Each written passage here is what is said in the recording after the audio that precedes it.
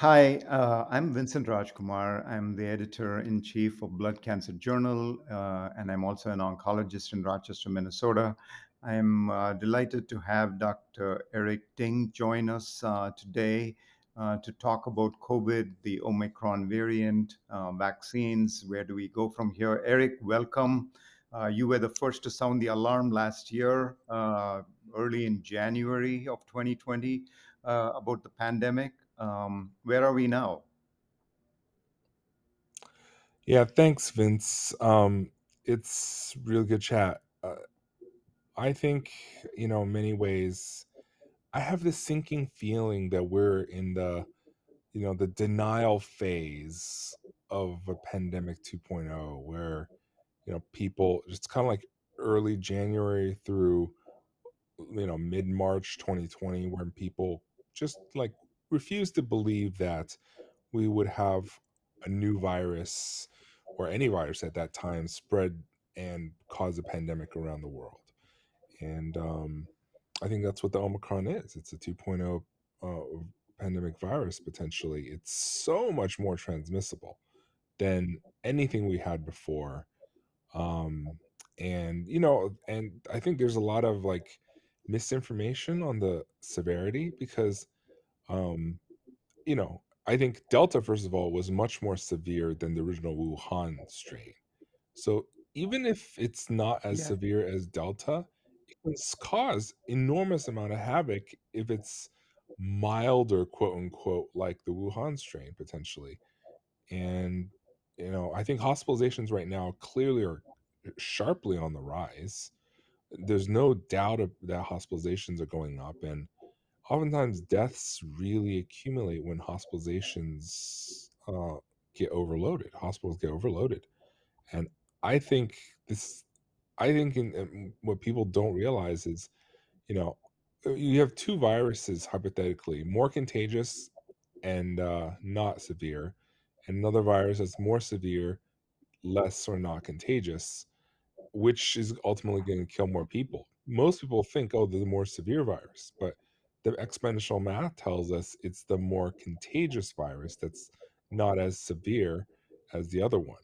That's the one that once you run up the numbers sure. of millions infected, and I think people are just, like, too blasé and too laid back about Omicron, like, some people are, like, we're not, but many people are. And we know it's so much more transmission advantage, whether it's natural transmission or evasiveness against immunity. It's pretty clear that there's a lot of breakthrough against both natural as well as vaccine potentially. Like I've seen Correct. some of the early Correct. data And and so, it's not good. so you're thinking that right now we have the more serious Delta variant coexisting with the more transmissible Omicron, and in this situation we have to be careful. What kind of advice would you give? I mean, what can we do? We're trying to vaccinate as many people. We're trying to give as many boosters as possible. We are trying to tell people to continue to take precautions, wear masks. But what more can be done? What would be your advice?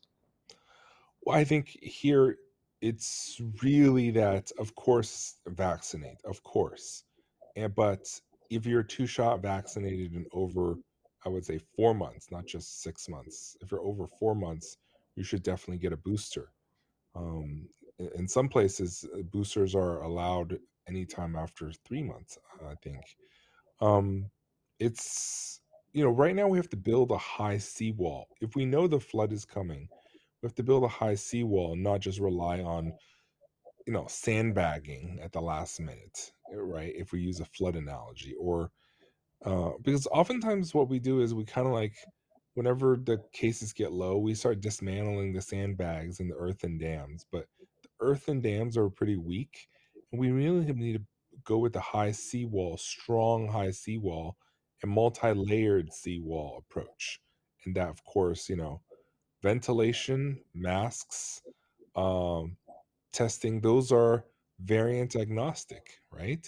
They, you know, they Yes, they stop transmission, slow transmission, irrespective of what the variant is, and people keep forgetting that. The Omicron variant, right. And it's evasive against natural immunity, whether it's vaccine or previous infection, but it's not evasive in any change in degree against masks and indoor air disinfection. Exactly. So yeah, we are running out of time, but I think you've summarized it well. We need like a multi-layered approach, which includes ventilation, precautions with masks, vaccines, the whole gamut, so that we can uh, combat these two variants and try to get over this.